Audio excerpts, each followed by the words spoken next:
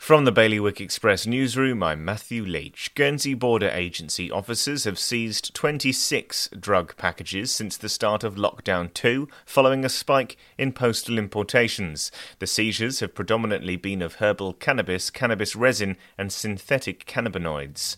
Meanwhile, in Jersey, a 37-year-old man has admitted committing a grave and criminal assault on 2 police officers. Shane Derek Lloyd is also facing further charges. More data is being collected on post-COVID syndrome, which often starts to present itself 12 weeks after an acute COVID infection. Guernsey's Public Health is looking to combine local surveys with guidance from the National Institute for Health and Care Excellence in order to better understand the syndrome, which is also known as long COVID. And a Jersey lawyer has started a campaign to get ASOS to stop charging VAT to islanders and is asking those who have ordered from the online retailer in the last 3 years to get in touch. For more on this and all of today's stories, you can visit bailiwickexpress.com.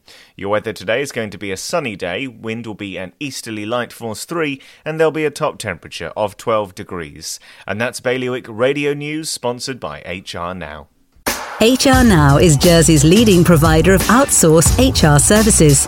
It's their guiding principle to deliver HR solutions that are fully compliant, creative and commercially focused. HR Now, your one-stop shop for anything HR related. See hrnow.je.